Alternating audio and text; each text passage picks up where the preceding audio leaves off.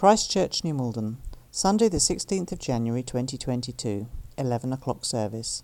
Ruth Henson speaking on The Giant Killer in the series King David, the Good, the Bad and the Ugly.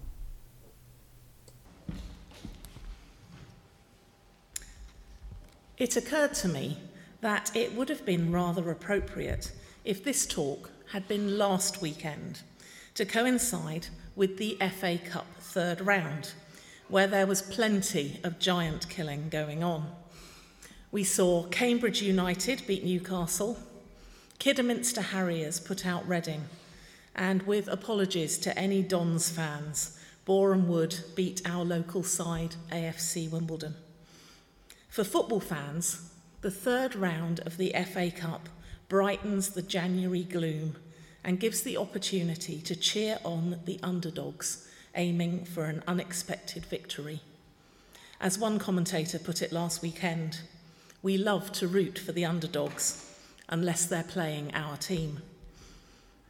But that footballing weekend also demonstrates just how well known today's passage about David and Goliath is. The fact that these unexpected footballing triumphs are described as giant killings shows the familiarity assumed where this famous story is concerned. Knowing I was speaking on this topic today, I was especially alert to any references being made by the pundits and commentators. The coverage of Saturday afternoon's scores and results on BBC One began with the comment, "Will we see any giant killing today? And who will be this year's Davids?" And that was the first of several references. So, I had rather mixed feelings when I heard that I was speaking on such a familiar story. On the one hand, there's no doubt that it's a fantastic story. In fact, once when I was telling this story in an assembly, I was heckled by a reception pupil who called out, "Miss Henson, you've got some great stories." I responded by pointing out that they were God's stories, not mine, to which the boy replied, "Well then, God's got some great stories." But on the other hand, when a story is so familiar, we can feel like we already know everything it has to teach us and find it more of a challenge to be open to God having something new for us to understand or apply. So my hope and prayer is that we will all find something new to contemplate or respond to as we consider the story of David, the giant killer. We're going to think about the story from three different angles: preparation, perspective, and promise. Firstly, preparation. Last week we heard from Stephen about David's anointing as king-to-be and his subsequent service of the current king, Saul, by playing music to comfort and calm him. We might imagine that life was pretty exciting and glamorous for someone in David's position, but 1 Samuel chapter 17 makes it clear that that's not the case. In the earlier verses of the chapter before our reading, we hear that David went back and forth from Saul to tend his father's sheep at Bethlehem. With his 3 eldest brothers fighting in Saul's army, David is needed by his father to keep on looking after the sheep. If you remember, he was out with the sheep when Samuel came to anoint one of Jesse's sons and had to be summoned home once the other brothers had been passed over. So everyday life hasn't changed that much for David, despite the anointing he has received. And Jesse has another job for David to do too, because he wants to hear how his eldest boys are getting on in the army. So he sends David with supplies of grain, bread, and cheese, with the instruction to bring back words of reassurance from his brothers. When Samuel anointed David with oil in the previous chapter, and the Spirit of the Lord came powerfully upon him, I wonder what he thought life would be like moving forward. You might imagine that he wouldn't have expected to still be the shepherd boy, out in all weathers with the sheep. Maybe he would have envisaged his brothers waiting on him and wanting to hear his news rather than the other way round. But we don't hear him complaining, do we? Perhaps it is God's Spirit who helps him understand that this seemingly humdrum, ordinary period of time is a necessary means of preparation. That God is able to use these humdrum, ordinary, everyday moments to prepare him for the challenges and opportunities ahead. Is that something we need to be reminded of too? We shouldn't expect that serving God will be all about prestigious, upfront, eye-catching roles. The behind-the-scenes, little noticed, or getting your hands dirty jobs are just as vital, if not more so. And who are the sheep of his flock that God wants us to care for? Who do we need to check in with or offer hospitality to? God can use this seemingly ordinary and humdrum service not only to pour out his love through us, but also to prepare us for further service in the future. But there's another way that God has been preparing David too. When David is explaining to Saul why he is so confident to face up to Goliath, he has some pretty exciting encounters to recount. Your servant has been keeping his father's sheep. When a lion or a bear came and carried off a sheep from the flock, I went after it, struck it, and rescued the sheep from its mouth. When it turned on me, I seized it by its hair, struck it, and killed it. Your servant has killed both the lion and the bear. This uncircumcised Philistine will be like one of them, because he has defied the armies of the living God. The Lord who rescued me from the paw of the lion and the paw of the bear will rescue me from the hand of the Philistine. God wasn't just preparing David in the ordinary humdrum moments. He was also preparing him through moments of challenge, danger, and trial. God is able to use these difficult times to teach David, both in a practical sense, as he learns the skills he will need in the fight against Goliath, but even more vitally, the personal lesson that he can fully trust in God's protection and rescue. When we are in the midst of challenging situations or times of trial, it can feel as though we are far from God, and we can end up wondering where God is in such circumstances and how he could allow us to go through something like that. David was able to reflect how he was equipped and strengthened by his experiences. With hindsight, it can be a bit easier to see how we have been shaped and changed by the things we've gone through and the lessons we've learnt. With God's help, may we increasingly trust in this hope, even as we face up to the challenges and difficulties which God can use for his good purposes. Having considered the theme of preparation, let's secondly focus on perspective. David's attitude to so many aspects of what's going on in this chapter really boils down to perspective. We've already considered how he is willing to be faithful in the little things so that he is more ready to be faithful in the big things. But that's just one example of how his perspective enables and empowers him.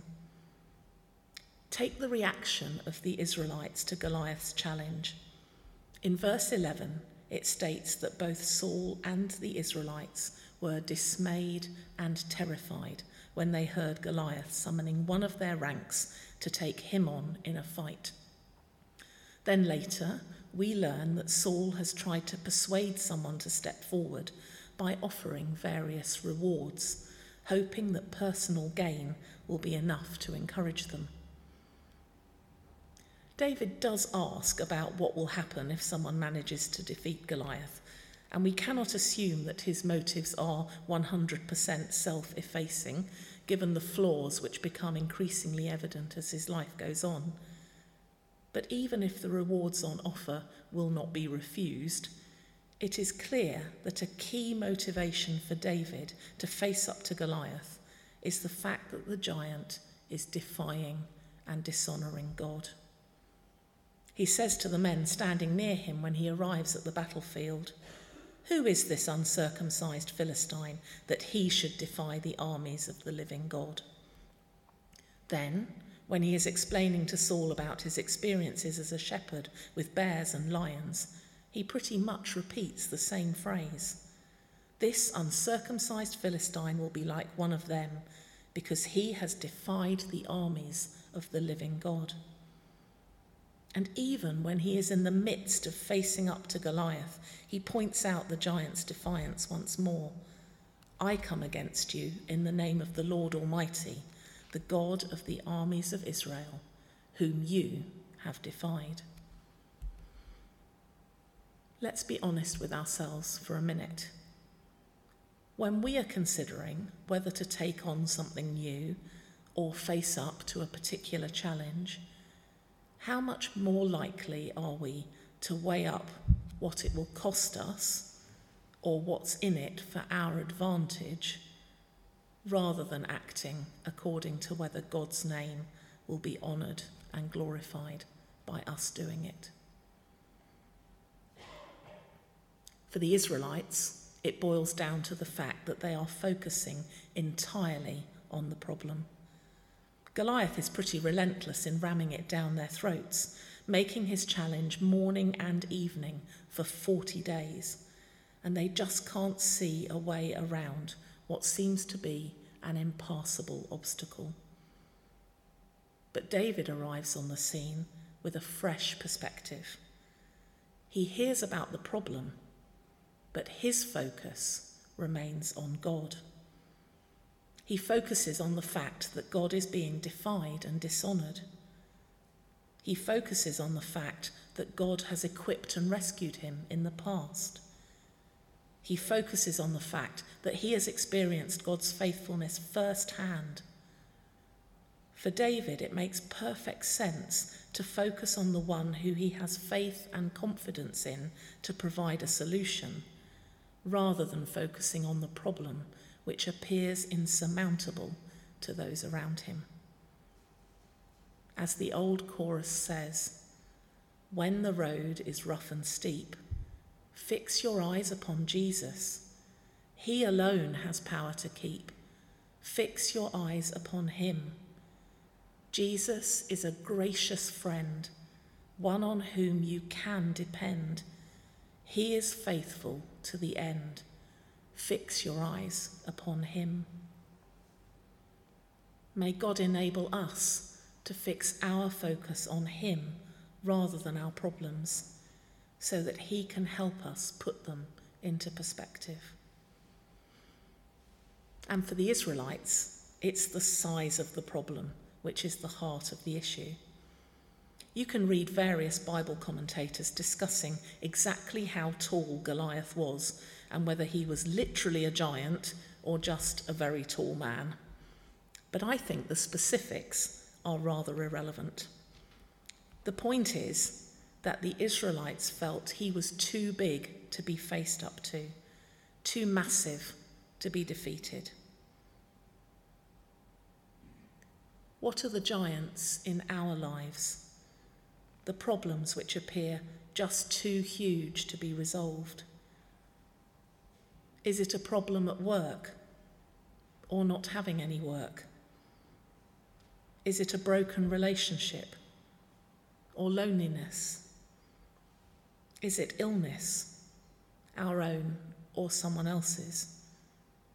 Is it an addiction or sinful behaviour which we just can't escape from? Just like Goliath, these problems don't let things rest.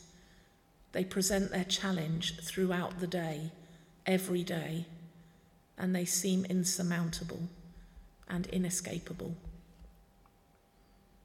We try to think of worldly strategies to protect ourselves, just like Saul offering David his heavy, outsized armour and weapons to use. But like David, we need to trust in God's equipping and empowering rather than worldly methods, acknowledging that we can't do it in our own strength. When Goliath sees David, he is incredulous that one so small and young has come to challenge him, and he despises him. He is comparing David's stature with his own, just as the Israelites have been comparing themselves with Goliath for 40 days. But David is not interested in comparing himself with Goliath, because he is busy comparing Goliath with God. There's nothing like having the almighty, omnipotent God on your side to put any height of giant into perspective. David's opening words to Goliath are, "You come against me with sword and spear and javelin, but I come against you in the name of the Lord Almighty, the God of the armies of Israel, whom you have defied." There's a reason why so many hymn writers remind us how big and mighty God is.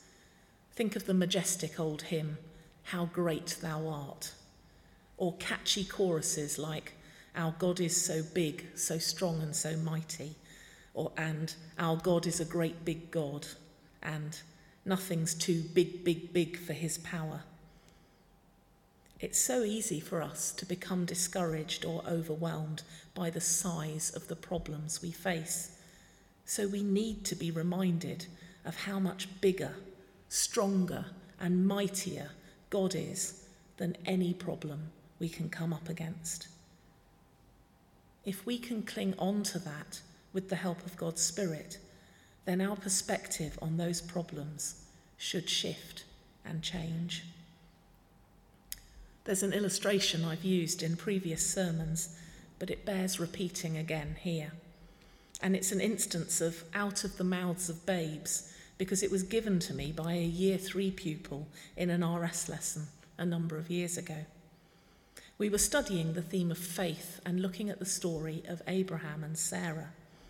We'd noticed how they sometimes showed amazing faith and at other times seemed crippled by fear. A Nigerian boy called Yinka put up his hand to offer a comment. He explained that at church he'd heard from his pastor that it's like we all have a space inside of us which can be filled with faith, fear, or a mixture of the two.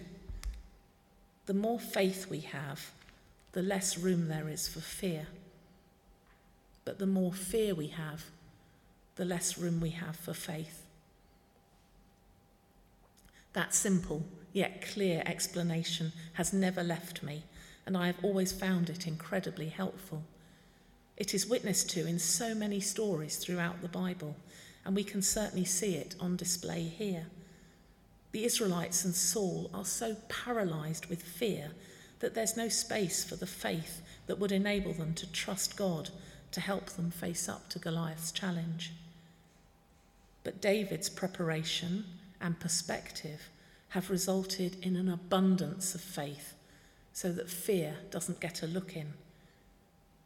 May God enable us to have such an expansive view of his greatness that we can put the challenges we face into better perspective and become increasingly full of the faith which drives out fear. So, we've thought about preparation and perspective, but let's finally consider promise. Stephen reminded us last week that as we study the life of David, the good, the bad, and the ugly, we should be on the lookout for pointers towards the ultimate king and man after God's own heart, David's descendant, Jesus. And this chapter, with its famous giant-killing story, is full of the promise of what's to come. Jesus went through a similar period of preparation to David. despite being the anointed king, Jesus experienced the ordinariness of everyday life. He was not afraid to roll his sleeves up and get his hands dirty. He faced challenges and trials, tempted in the desert, rejected in his hometown, plotted against by those in authority. We didn't have time to think about the way David's own brother, Eliab, dismisses him and discounts his efforts. Opposition comes from David's own side, even his own family. Jesus too faces opposition from his family and is eventually betrayed by one of his own disciples. David's account of life as a shepherd boy who would be king is remarkable. But Jesus is the ultimate shepherd king, demonstrating a costly and awesome love and care for his flock. And it is this costly sacrifice that we see most clearly signposted in the story of David and Goliath. David's victory over the giant foreshadows the victory which Jesus will win over the giants of evil, sin, and death by his crucifixion and resurrection. When David defeated Goliath, the people of Israel were on the winning side, even though they had played no part in the victory. As Christians, we are on the winning side because we share in Jesus' victory over evil, sin, and death. We enjoy the forgiveness, life, and hope Jesus won for us, just as the Israelites enjoyed the spoils of David's victory over the giant. There's no doubt that David and Goliath is a wonderful and memorable story. As that reception child heckled, "God's got some great stories." But let's not forget the deeper truths and lessons it has to teach us too. Let's consider how God is preparing us for service in both the ordinary times and in times of trial and challenge. Let's ask for God's help to put things into perspective by focusing on him and being mindful of his greatness. And let's give thanks for the promise to be found in understanding how David's story fits into the whole story of the Bible, signposting the ultimate victory of the ultimate shepherd king. Amen.